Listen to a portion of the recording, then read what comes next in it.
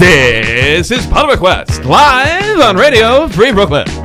Pull Request is an hour-long talk show about everything in and relating to technology, starring three Brooklyn technophiles: Eric Newman, hi; Tyler Dinner, hey; and David Shreve. Hello. Well, this week's episode, Darkness. Hello, everybody, and welcome to Pull Request. My name is Eric Newman, and to my left, as usual, Chris Grabowski is out. As usual, but at least you're here, Tyler. Thank you very much.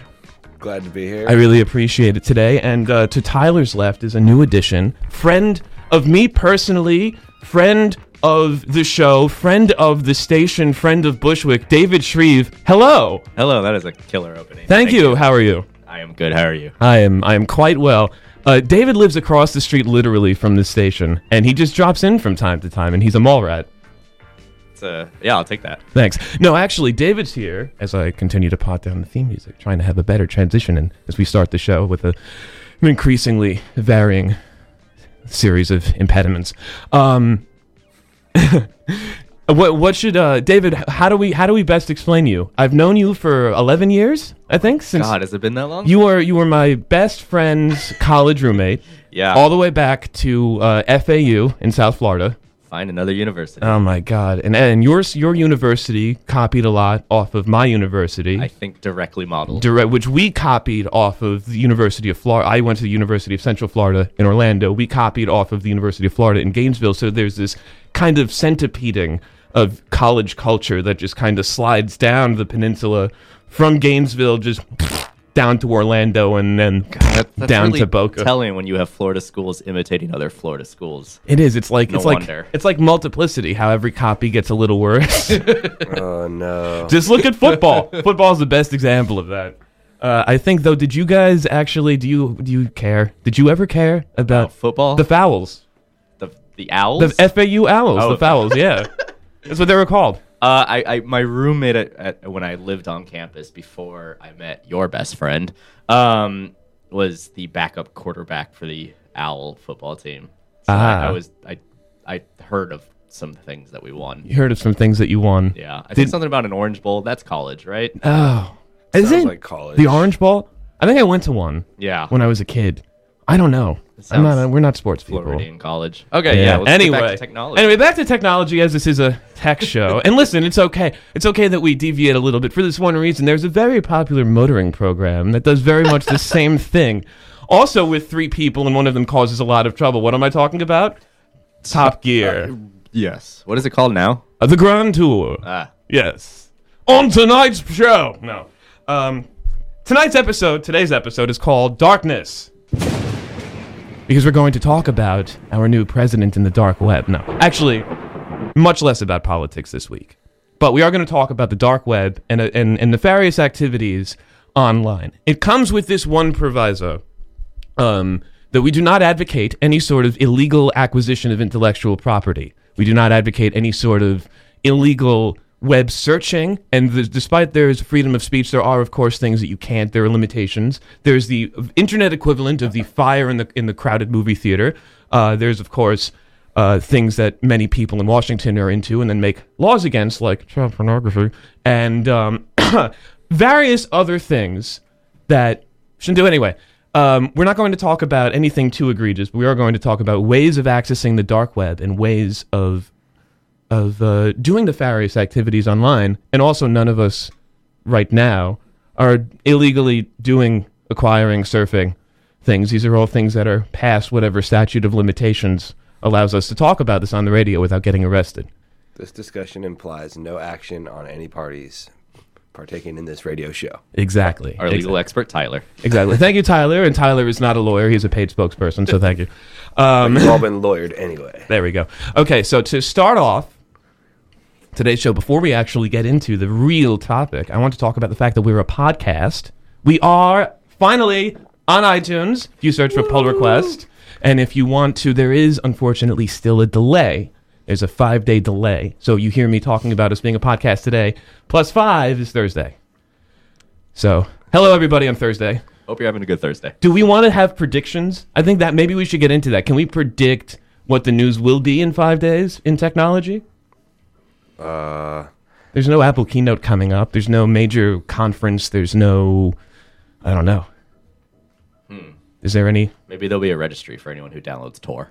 Oh, I mean, our new guy is already coming and swinging, and with his executive orders. Let's talk about. He has a new FCC pick, FCC chairman pick, Ajit Pai, who has made he's got, much like Donald has got right to the executive order, he has not waited to start making rules that will impact our internet traffic. Let's hear it from our news department. Bill Monahan presents News to Use. Washington, Friday, January 27th. While new President Donald J. Trump has spent his first week in office setting up barriers for human travel, it appears his FCC pick Ajit Pai will be doing the same for data packets on the internet. This week, new FCC Chairman Pai circulated a plan to close the door on some net neutrality transparency requirements. Regulations that require disclosure of service fees, and data caps from large internet service providers, or ISPs, to the federal government. Previously, a waiver existed for ISPs with fewer than 100,000 subscribers. The limit will now be increased to 250,000. In a spate of Orwellian logic, he believes the current regulations are onerous and hurt small businesses, despite the obvious value they provide to consumers. Speaking nothing about future data retention requirements and increased customer surveillance and their effect on ISPs' bottom lines. The many Americans are afraid of what happens next. We at least know the world still turns and the truth marches on. This has been News to Use, brought to you by Pneumonia. Thanks, Eric. So, that is a big deal. That's a controversial choice there. Well, we want to make engaging content, so I think this is a great way to have engagement, is to... No, it's not. No, the thing is that net neutrality is important because it actually has a double meaning. It has a consumerist meaning that all of us really want, which is that we don't want any sort of discrimination of traffic on the internet, much like we don't like any sort of discrimination of people in real life. But there's also a second meaning that you could actually use the same term, net neutrality, for, much like the term neoliberalism actually means like liberating money, not like liberating people. So net neutrality kind of means that the government shouldn't impose any sort of restrictions and the government should remain neutral on technology, which is a problem when you have to have some regulations to ensure a free market. It's so ironic because so many people in Congress who decry a free market and say, this is, if it fails, it fails. That's capitalism. And then they make these rules to rig the system. If they really cared about capitalism, then they would actually have more of a free market and they only have enough government regulations to ensure equality. Do we want to talk about, I guess, do either of you have anything to say about net neutrality? I'm very afraid of, if net neutrality goes away, that we will see the internet much like we see cable television. You'll see your basic channels, and then to get more websites and smaller local websites, you have to pay more money, and you have to pay more money, then you won't be able to just get all the websites, period, which is just horrifying because that's exactly what the internet took away. David? Yeah, I mean, that's totally agree. That's a huge, real fear. Okay. It is. I mean, because, and again, we need, government regulations are, what did I say? They're a lot like something. And I can't remember what that was. Ad blockers. There we go. Ad blockers and government regulations have a lot in common. Because there's a lot of people don't like ad blockers. A lot of content providers don't like ad blockers. They say, oh, ads are our revenue. If you impede, that's taking away our livelihood. Okay. But then if you look at a site that survives and display ads without an ad blocker, it's horrid, it's hideous, it's grotesque, it's egregious. They have overstepped what I would call a reasonable limit of advertising as to not impede a user experience. Much the same with government regulations. Some of them, people say, government regulations impede business. That's our bottom line. I can only make $100 million this year instead of $300 million this year. Okay, so then they take the regulations away that prevent people from polluting lakes and rivers and oceans, and then your bottom line goes down and you can make a ton more money. That's an egregious overstep of what I would call your reasonable, ethical kind of practice as a corporation who's trying to make money. So some government regulations, like the 8-hour workday or banking regulations that prevent people from getting screwed out of their homes and then having those bad mortgages kind of combine. Anyway, getting away from technology. Some government regulations are good. Others may impede business. Some advertising is good, is necessary to ensure that the internet has an economy and to ensure that these companies do have money. But then they also shouldn't be taking literally every different type of step that they could to shave a couple more pennies off of the user experience or into their pockets. What do you guys think? Yeah, I totally agree. What would be the solution? Like some sort of best practice? I mean, it's odd because I really got into I drank the Kool-Aid that our last president was America's first cyber president, and that no matter who won this election, we'd be taking a step backwards. And I really don't like that because it's an increasing responsibility of politicians this century to kind of know about technology. Because when you don't know about technology, you're much more susceptible to people telling you half-truths or biased things that will spin your opinion on things like, should encryption be legal? That's the number one thing that I'm waiting for that shoe to drop out of this administration, is waiting for some kind of, and I'll tell you why. It's not just because of the guy up top. It's because the FBI has been on an anti-encryption tirade for 20 years.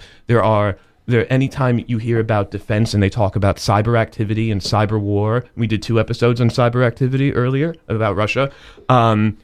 Encryption kind of obfuscates their ability to see who's doing what and who's talking to whom. Right. Sure.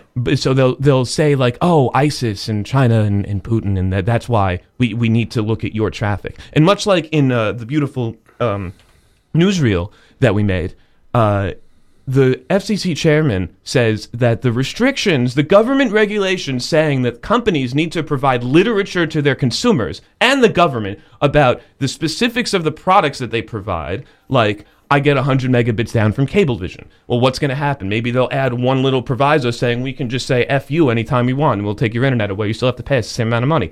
They could add that one line and then say terms and conditions may change at any time. And then they don't have to share that with anybody. That he wants to take that regulation away, but then regulations that would require data retention, and which would be obviously a much bigger impediment to profiting for smaller ISPs, as they always say, it hurts the little guy. Sorry. Saying we have 4-tiered plans, saying we have, maybe 15 different product SKUs across the whole spectrum of services that we offer, from consumers to the enterprise to the data center. It's, I don't know. That, like, the amount of equipment and cost that data retention and that type of reporting would impose on a company is much more than this regulation that he's repealing. And I think that's really something to look at, even though we don't want to jump too far. I did it, didn't I? I jumped too far into politics.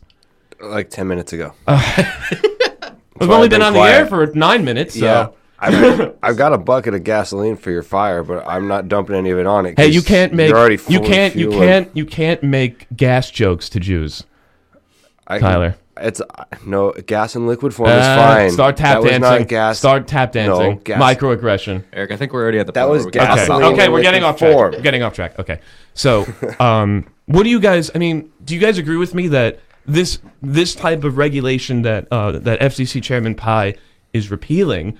Again, talking about that the ISPs have to give the government some kind of literature on the services, the full extent of services that they provide. As long as you have more than 100,000 subscribers, he's going to increase that to 250,000, and then just loosen it up for bigger regulation. That can't be good. It doesn't sound good. It doesn't sound good. I mean, dude, it's confusing. It sounds like you don't have to report shit unless you have 250,000 subscribers now, which means that you can have more sites running 150,000 subscribers doing nefarious things that they don't have to report to. That's shady. A good point. So here's the question: if you have the loophole I see exploited, let's say you have company A. How's the bad guy profit? Wait, let's work this out. Let's say you have company A that has 100,000 subscribers, and then you have company B that has 100,000 subscribers, and then A and B are actually owned by the same parent company. Oh, vertical integration. Do these restrictions still apply? Find out next week. I don't know. I'm curious. Like, Is that the way out of this? Just like NPR found their way into saying that they don't have advertising revenue because you pay the ad revenue to National Public Media and they donate it to National Public Radio? Is that like that kind of capitalist tap dancing, or is that what we can do to get around this? Anybody? I don't know. I'd say the answer probably lies in, if this is something that the man in power wants done himself, then it's probably got something to do with his companies, judged by the way that the immigration tactic was we can't put out. Really delve too much into that, except for the fact that if he's cherry picking for his companies, then we can look at his companies and find out which ones have 100 to 150,000 subscribers that would like to not report anything. It's the best. It's the fastest internet traffic ever. I have great respect for the internet, and I have great respect for the FCC. That's why. Okay. Speaking of China. Yeah, exactly. By the way, David, I really appreciate the actual activism that you did yesterday. I know that while we're too far deep into politics, you are a patriot and a scholar, and I appreciate it. As someone who was complaining about people getting triggered online yesterday, you actually made a difference in the world, and I salute you. It seems there's a lot of power in standing around. Yeah. Anyway, back to net neutrality. He said... Can I bring up a simple, all of that interesting case that happened this week? Please. I don't know if you heard about Backpage. No, I didn't. What's that? I know what Backpage is, but sorry. I'll just describe it very briefly. Backpage is basically another sort of classified website, and they have quite openly had pages for escorts to advertise their services. They themselves went dark on their escort page due to California lawsuit threatening them. Saying what? Well, it got shot down once in the Supreme Court, I think like 2 years ago. Basically that they are not responsible for the content. Oh, one of these. Huh? One of these. Yeah, one of these. One of these, the publisher shouldn't be responsible for the content of the network. This directly ties into the conversation. No, it does, because that's exactly the same legal excuse that Kazaa, Napster, and LimeWire, and even BitTorrent clients use. It's not our fault that you're doing illegal stuff on our network. We just made the network. You guys do what you want. And there's actually a provision in the Digital Millennium Copyright Act, the DMCA, about common carriers. And they are granted immunity from copyright claims as long as they publish a notice stating that, and that they also comply with requests to remove offending content from an illegal content from their network. So it was a great anecdote, David. Thank you. Don't shoot the messenger. Right. Even though we are also shooting messengers. So I think that's all that we want to talk about in net neutrality, but this is a great segue into the dark web, because a great way to get around net neutrality restrictions and packet shaping and protocol sniffing is by using something called a virtual private network, or a VPN. Tyler, what is a VPN? A virtual private network. You just said it. You're giving me that look like there's a test that you didn't know about. Yeah. Oh, crap, there was a quiz today? Come on, man. You said no test on Sunday. Okay. A virtual private network does what? It gives you a connection, usually remotely, into a network. How does it do that? I don't know stuff. You have to play Christian today because he's not here. Christian. Let's ask Christian. Wow, thanks a lot. Okay, beautiful insight. He said a bunch of acronyms. Yeah, and then yelled at me about getting into politics. I miss you, buddy. We miss you. He's sick. and his parents listened to the show. He mentioned that last week. Hi, Christian's mom, Christian's dad. I think my parents are listening to the show. Fans. Yeah, it's a bunch of Anyway, my mom doesn't listen. No? I'm glad she doesn't. Well, you can tell her that if she's not around from 1 to 2 on Sundays, that she can download us on iTunes if she goes to pullrequest.net/podcast. Anyway. Then I got to teach her to use iTunes. Oh. Okay, well, join us next season for now. So the virtual private network is a point-to-point communication, rather from your computer to a remote server that you tunnel through. And when I say tunneling, I mean that you create a connection to that server, which creates a connection to another server, obfuscating your IP address over an encrypted transport layer, much like SSL. But both your computer and the VPN server have private keys and public keys, and you do that encryption kind of handshake, like when you SSH into a server without using your password, like one of those. You see how much energy that took? I'm so glad I let you explain it. Well, I think that's why I have the host mic. You're standing. You're ready to go, man. I know. And I also didn't smoke before the show. I haven't been drinking caffeine this week. Oh, right. No, also, you also don't, you do not, I survive on caffeine. Yeah. I even had a cup of coffee today.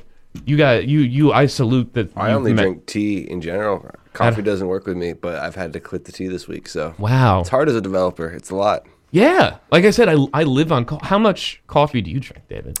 I'm currently having some caffeine right now. You are? You're drinking the Diet Coke? Yeah.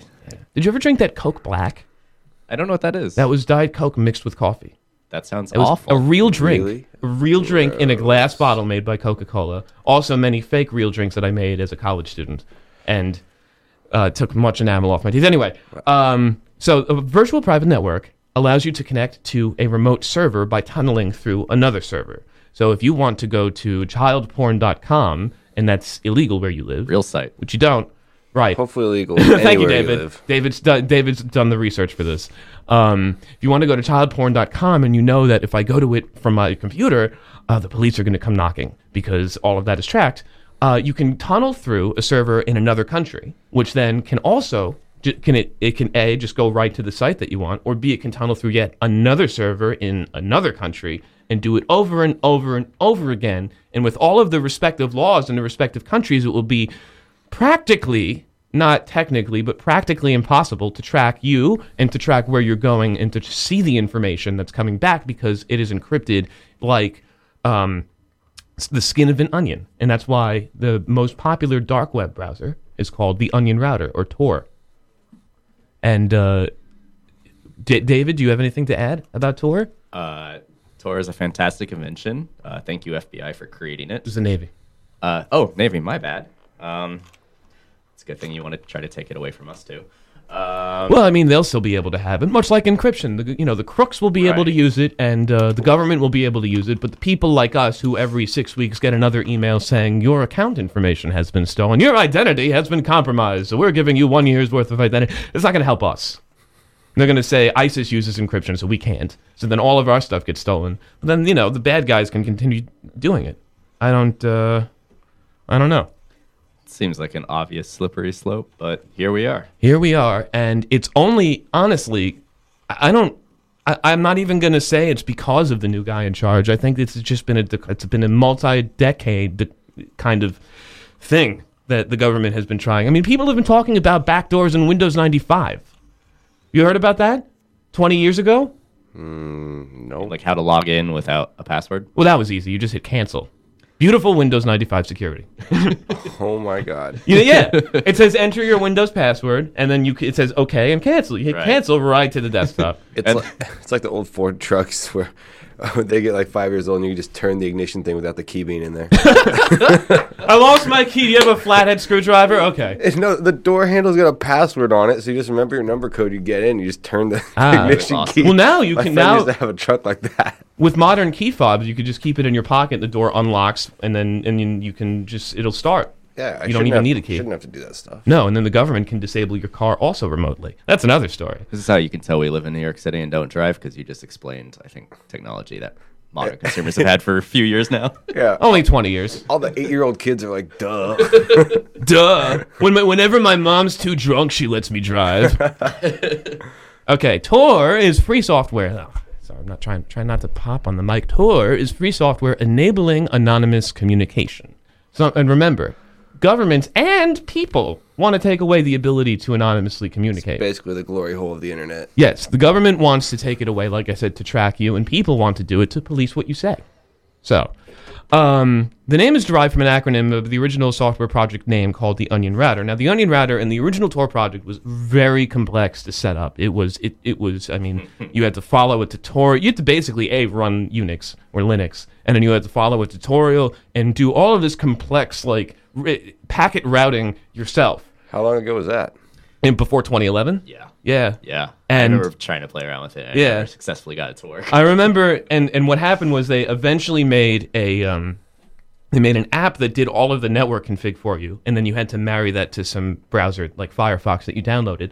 But then, finally, a couple years ago, they came out with Tor Browser, which is a modified, forked version of Firefox Gecko, as long as they're still using Gecko, and married with the Tor networking client, and it's in one app that's available for Windows, Mac OS, and Unix, and that makes surfing the dark web almost too easy. Because all you have to do is launch it like any other web browser, and you get like a dial-up modem prompt as it connects to the VPN that's many countries away, and then you get a very, very slow but quite functional internet connection. It's improved quite a lot. It is. It varies a lot based on the exit node. That is true. So and the number of hops that it makes. If you're running slow on Tor, just try again. Exactly, because you could end up literally anywhere else, which is quite amazing. Okay, and let's quick bit about the history of Tor. The alpha version of Tor, developed by the U.S. Naval Research Laboratory and mathematician Paul Syverson, computer scientists Michael G. Reed and David Goldschlag, who also is known for Goldschlager. No, great man. Yeah, but the onion router and the cough syrup. With the purpose of protecting U.S. intelligence communications online. Onion routing was further developed by DARPA in 1997. I didn't realize DARPA actually still exists. Neither did I. The alpha version of Tor, developed by Syverson and computer scientists we just talked about, and then called the Onion Routing Project, blah, blah, blah, blah, blah, was launched on 20th September 2002. So it is a 21st century invention. The first public release occurred later that year. That's really, I think that's basically it. Honestly, we highlighted the whole thing. They made this networking suite that is a complex series of VPN connections, and they married it to an open source web browser, which I wonder if they'll switch out with WebKit. There might be a reason why they haven't, and they're still in Firefox. I don't know. I don't know. You think it's because Mozilla offers better privacy in their browser, even though Chromium is open source? That's true. I do not know. I don't know how much. I bet someone did it one time and was like, I'm done. Yeah. It's finished. I did it Chromium on wasn't Firefox. around yet. It happened to be it. Don't blow on it. It'll mess up. Yeah, there might have been like a Chrome bug that like stopped him halfway through. Maybe he just used Firefox like some weird people like Eric do. I don't. Hey, I I'm actually kidding, no. Wait. Hey, I actually haven't used Firefox for making websites in 2 years. Wow. I've switched to Chrome and Chrome Canary, and I develop in Canary, and then which also sometimes has really awful bugs. What is Canary? It's the beta channel of Chrome, but I need to have two separate apps so I can have because you can't surf and develop on the same app, even if you use the Incognitus Windows.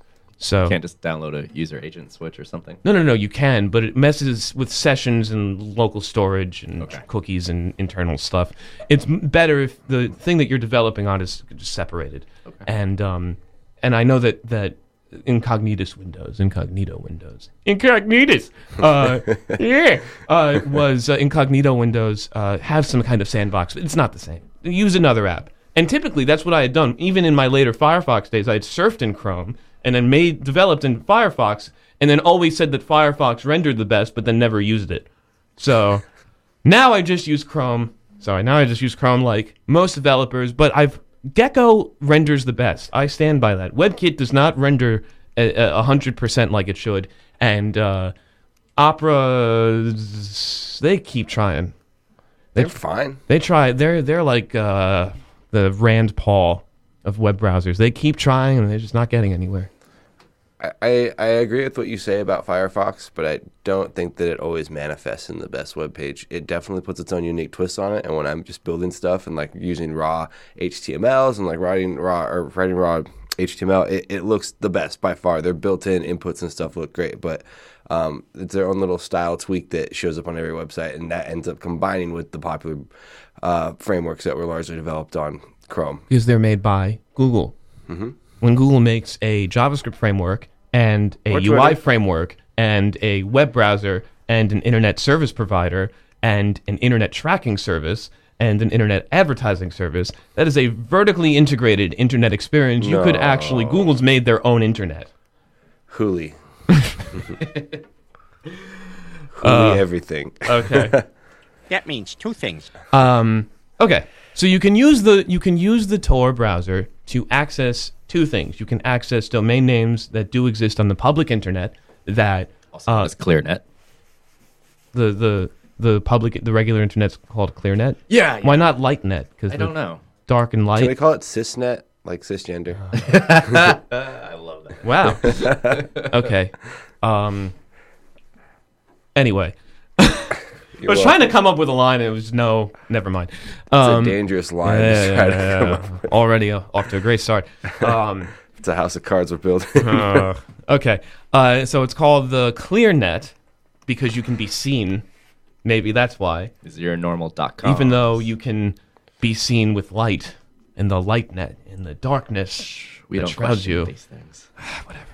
Anyway, you can tell they're open source projects because they suck at marketing and branding. Anyway. So when you're on your regular internet, you can go to those websites off of the darknet or off of Tor, the Onion router browser, but it'll look like you're coming from another country. So like if you go to youtube.com, we'll actually give you ads in Russian or wherever you end up. That sounds really fun. Yeah, and it really will look like, and if you go to websites that track your IP, that will show you what your IP address is, it will tell you what country you are, and that will not be, sometimes it is, but cool. Most oftentimes it's not the United States. I never browsed Tor on normal sites. You even looked at child porn online, Tyler? I mean, come on. Everyone's doing it now. I think, too, because a lot of these nodes are being used by a lot of people, anytime you go to Google, it always makes you enter CAPTCHA. Why would you go to Google on the Tor browser rather than going to like DuckDuckGo or some search engine that doesn't... I don't know why I have. Oh. What if you go to DuckDuckGo on Tor?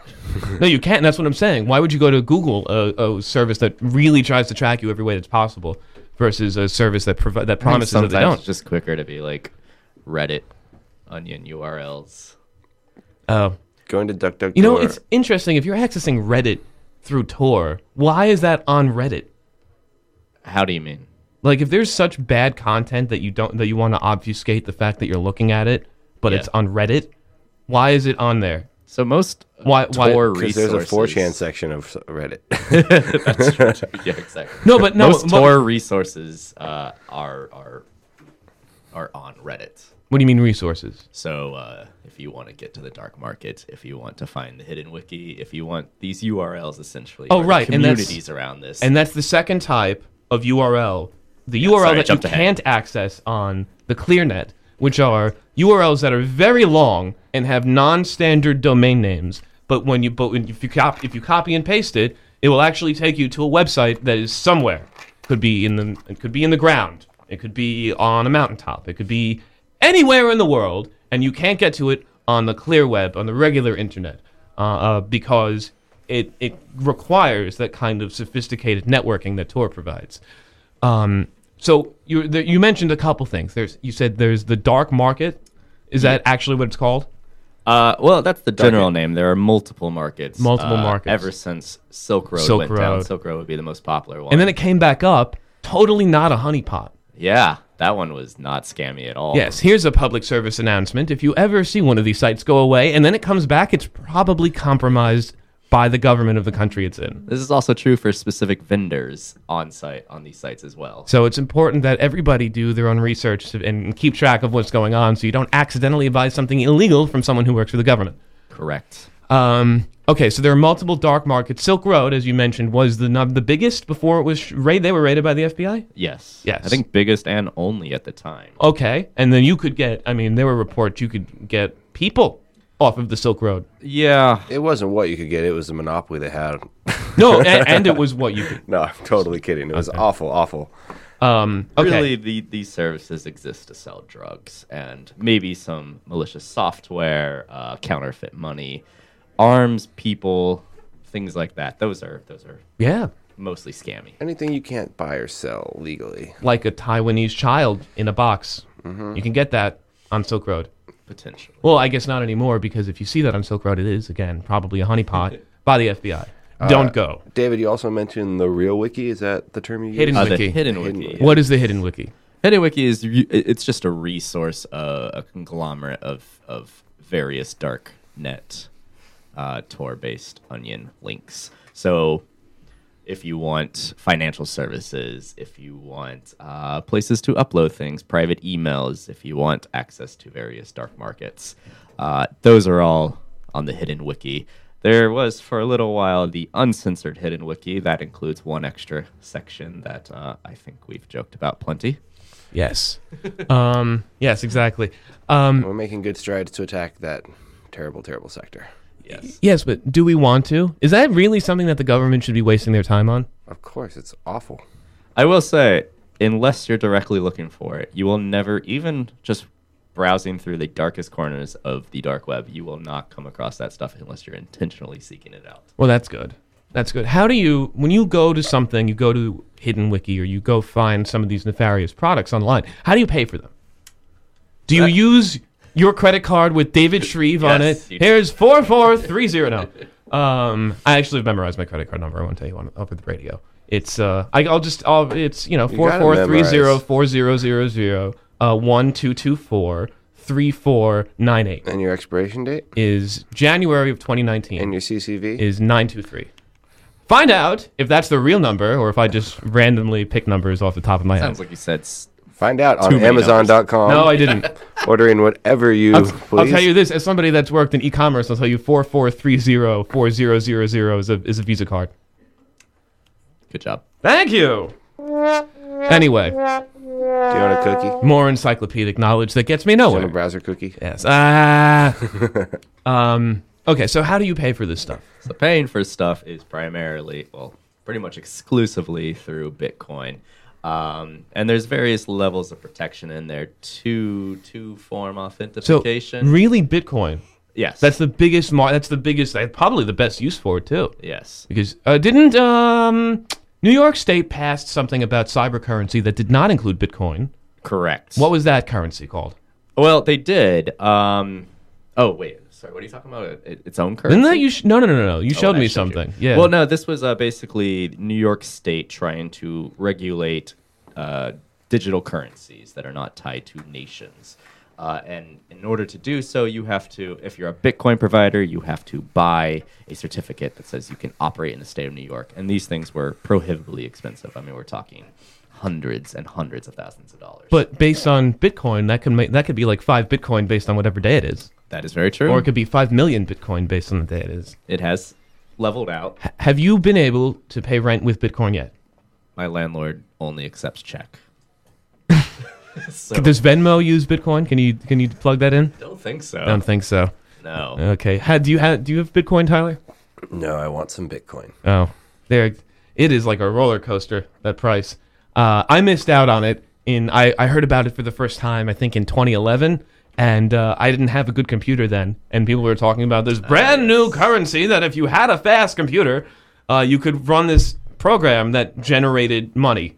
But it required a fast computer. And because I'm not a gamer, I was never interested in having the fastest computer. And because I didn't have any money, I couldn't buy the fastest computer. So I just kind of sat on it. And now 1 Bitcoin is what, $900? Yep, about that. When 5 years ago, it was like 9 cents. Yeah. I could have paid off my student loans if I could somehow have that Bitcoin money and then get it out of Bitcoin into real money, US dollars, which also is almost as fake as Bitcoin because it has the same thing backing it, which is nothing.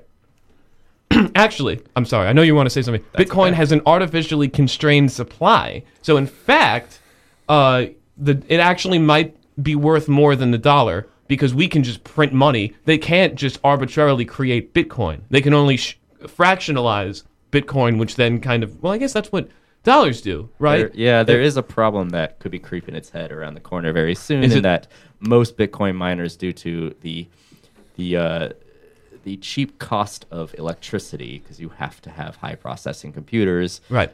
They're primarily based out of China, and China is considering doing an audit on all Bitcoins to figure out if it's being used to move a lot of money out of China to other countries. Which it probably is. Which it might be. Studies have suggested both. You know, there's also a war on cash, generally, and we should look at both of these at the same time, because I have heard this same news story in American news, in British news, and Australian news. Like, I actually listened to the 3 of them, but I've still heard the same story, which is, when was the last time you used a 50? When was the last time you used a 50? I only get my money from ATMs. Exactly. When was the last time you used a 50? When I got one from my grandma. Exactly. Wouldn't you believe that most people who use $50 bills commit nefarious activities? So if we removed the $50 bill or tracked people by their usage, more often than not, it would lead to a criminal. Wow. Yeah. And that's why the $500 bill doesn't exist. That's why the $1,000 bill doesn't exist, because when you have $1 million in $1,000 bills, it's like not a lot, not too big physical space. I don't know how much difference that makes now where everything is just spreadsheets. Your bank account is an Excel sheet, basically. So, just numbers. Okay. So, we talked about cryptocurrency. We talked about buying things, illegal things online using that type of currency. Yeah. Have you bought Bitcoin? Do you mine Bitcoin? I have never mined a Bitcoin. How do you buy it? Off of an exchange? Yeah, I can very quickly say how to go from get Bitcoin to get product. How do you do it? Okay. So you can always... Closer to the mic, please. Okay, my bad. The primary way, let's say you can use a main popular service, completely legal and used for a lot of different reasons. Coinbase being the most popular. From there, you buy Bitcoin either by a bank transfer, you can use PayPal, or a debit card at some sort of fee. A debit card. So you link your debit card to the Bitcoin exchange or your bank account, and then when the government calls and they trace it back to the exchange and they say, who's this guy? And then they say, oh, we have David Shreve's bank account. So here's what you do to prevent connecting what you're buying, the physical product you get. Create a false person like in Shawshank? No, what you do, there's a great little program called Electrium. There are other ones out there. They are Bitcoin wallets that sit only on the physical hardware that you have. So you transfer your Coinbase Bitcoin to your Electrium wallet. And then you could do it again to another Electrium wallet that you've created. And then you can transfer it to the person who has what you want. And how many hours, days, weeks, months, years does that take? It has gotten much faster these days. What's a ballpark figure? Most of this, if you're going to do it twice, about 3 hours. Transfer. That's pretty good. It's not bad. That beats PayPal. You can't get money from your bank account into PayPal that quickly, or vice versa. So all these transfers have to be approved. Do they have service fees? They do. And you can pay in more service fees for a faster transfer. Oh. Is it a percentage or is it a flat? Percentage. Okay. But I mean, that's just part of doing business. Yep. And has it ever happened where Bitcoin has fluctuated so wildly between when you try to pay for something and when you actually pay for something? Yes? Yes. Oh my God. It's like trying to bid on an eBay auction at the last minute, isn't it? Very much so. Okay. So there's something called the blockchain. It's a website that keeps track. It's basically your receipt. That's what you send to your seller. That's how they know that that's what you paid for. And it shows... Hold on. Blockchains also are unique to each person and each transaction, I believe? Correct. So first, it's all tracked. Any type of activity you have with Bitcoin is tracked. Yes. And I'm still not seeing the way that they could easily just lead back to you.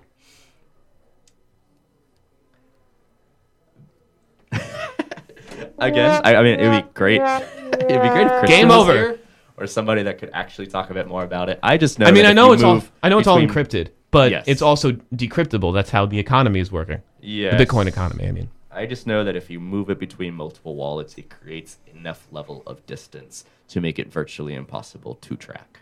Oh. Okay, Says then. the forensic experts that are not myself. Well, okay. Maybe we can have them on, too, next time. Yeah, maybe. Anyway. Okay, so... then you get to the part of communicating with your buyer. Okay, right. So first, yes, you've tried to pay for something that the value of Bitcoin has decreased before you were able to before the transaction went through? You set a blockchain. By the time that you send through the blockchain, let's say you got your amount and it comes out to the amount that the buyer wants, that's good enough. As long as the blockchain receipt reflects that conversion rate at that time. That's all that really matters. Interesting. Yes. Is there like a kind of a slack time just in case, I've never run into issues with hypothetically with buyers who are too particular. Gotcha. Okay. Well, that's cool. Again, I must preface I have never bought anything from the dark web. So that's getting products from the dark web. Let's take a break and then we'll talk about getting software illegally too. I don't even know what I was supposed to play for the break. Tyler, what am I supposed to play for this break?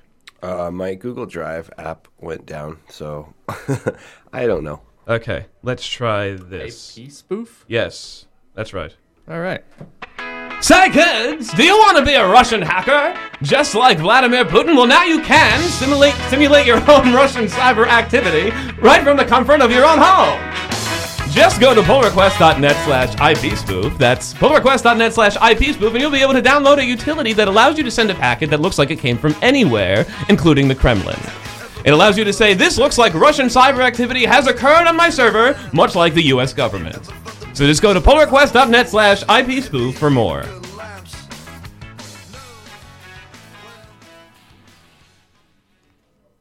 Anyway, thank you. Back to thanks, Eric. No problem. Back to the dark web. Software. Illegally acquiring software is something that's been going on for at least 30 years, possibly longer.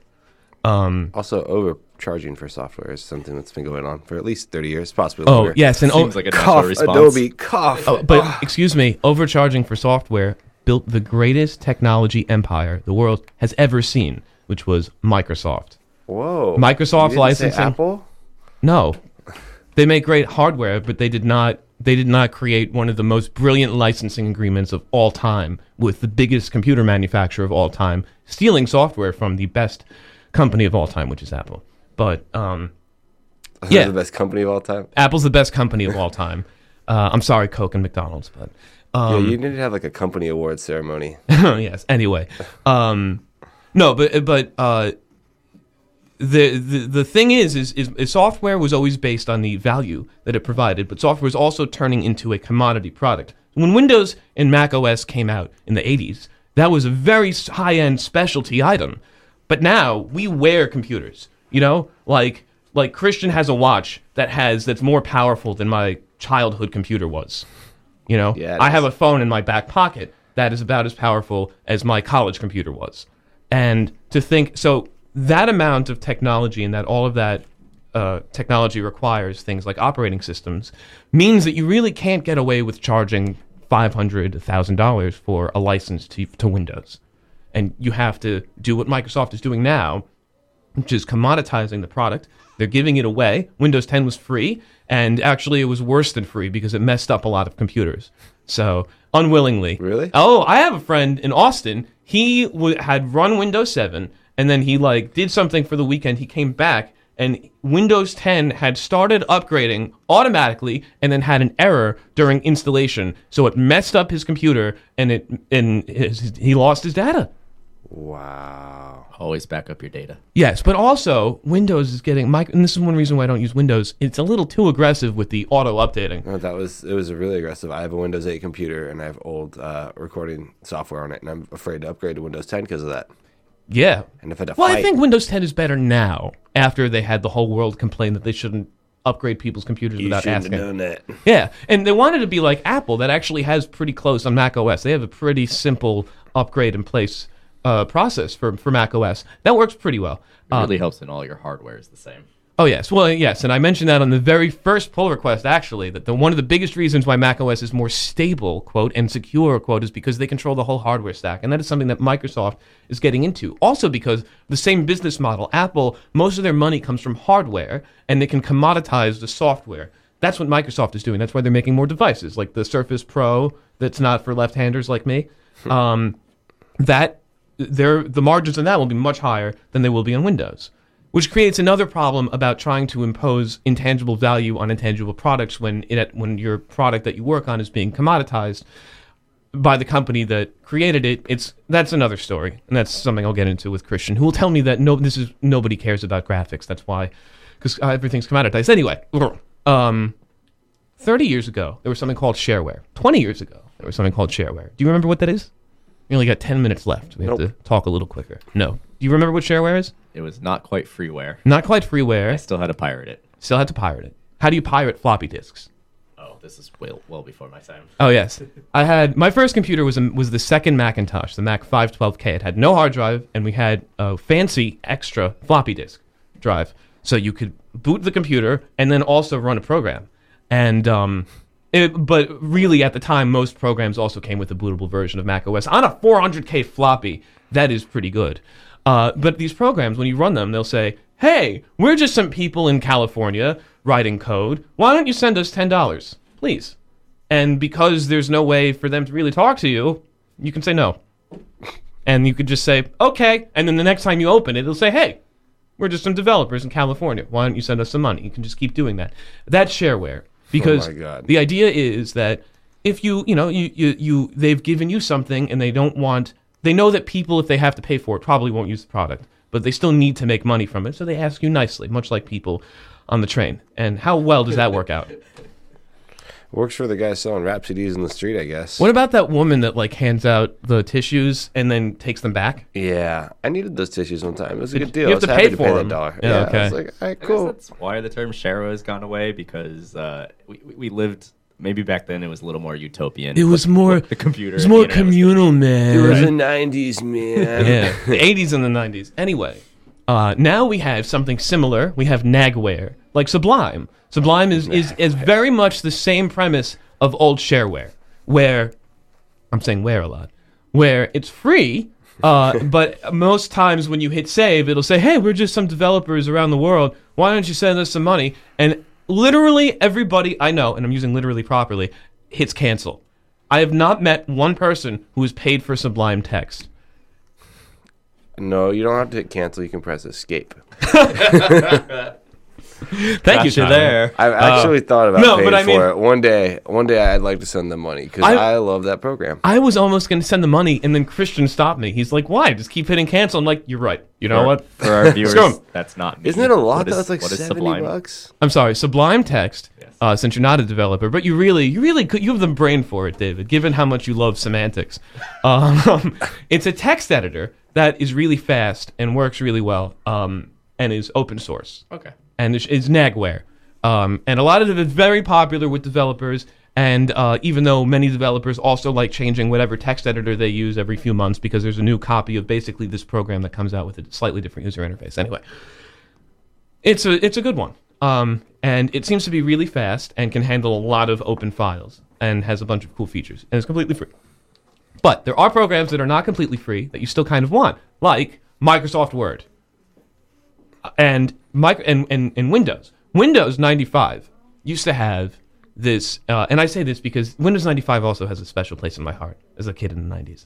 And it had a CD key, so you couldn't just install it. But if you just typed in all ones, it would work.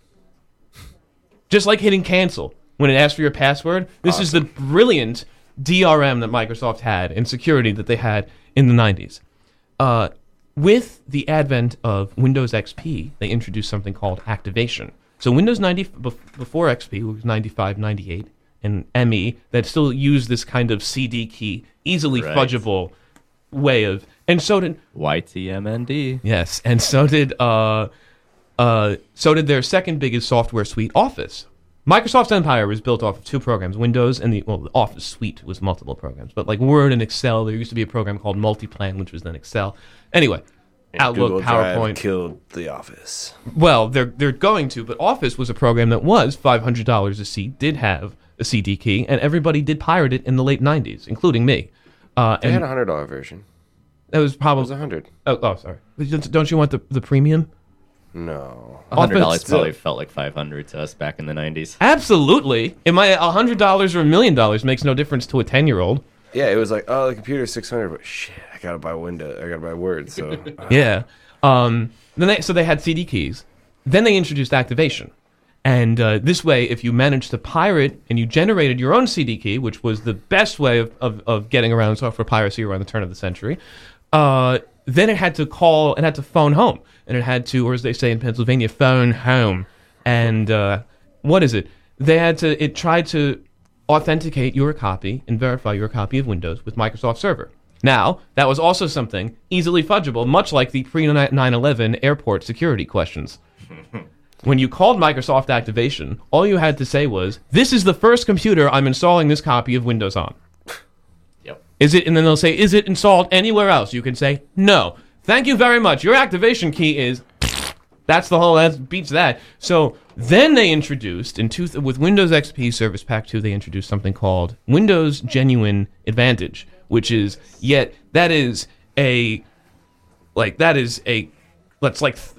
three different types of condoms that are being used with someone who also takes birth control. Like, there is way too many different levels of unnecessary redundancy protection. Actually, I shouldn't call all of those unnecessary. Just a couple. 3 condoms would be. And birth control on the flip side it's a little much. But that friction would just create exactly. After you've entered your CD key, after you've activated it, then it has to validate.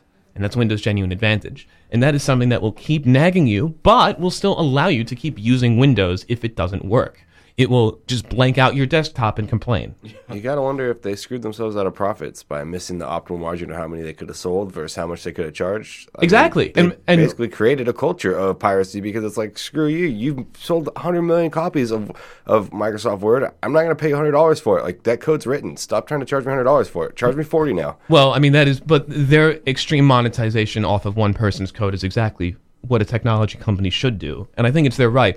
But that's why nowadays they've lowered the prices on almost everything because they've realized exactly what you said. There's a certain elasticity to the amount of DRM that you can impose on a piece of program, on a piece of code before it starts impeding people's use of it. Yeah. And I think people are outside. Is that what it sounds like? I think because we have the wonderful Sasha, who's probably, I think I can hear her outside. She's coming in after us in a couple minutes. What is love? Probably has some great guests coming into the studio. David, you were one of those guests one time. I was. You actually you know everybody who does shows on Sunday.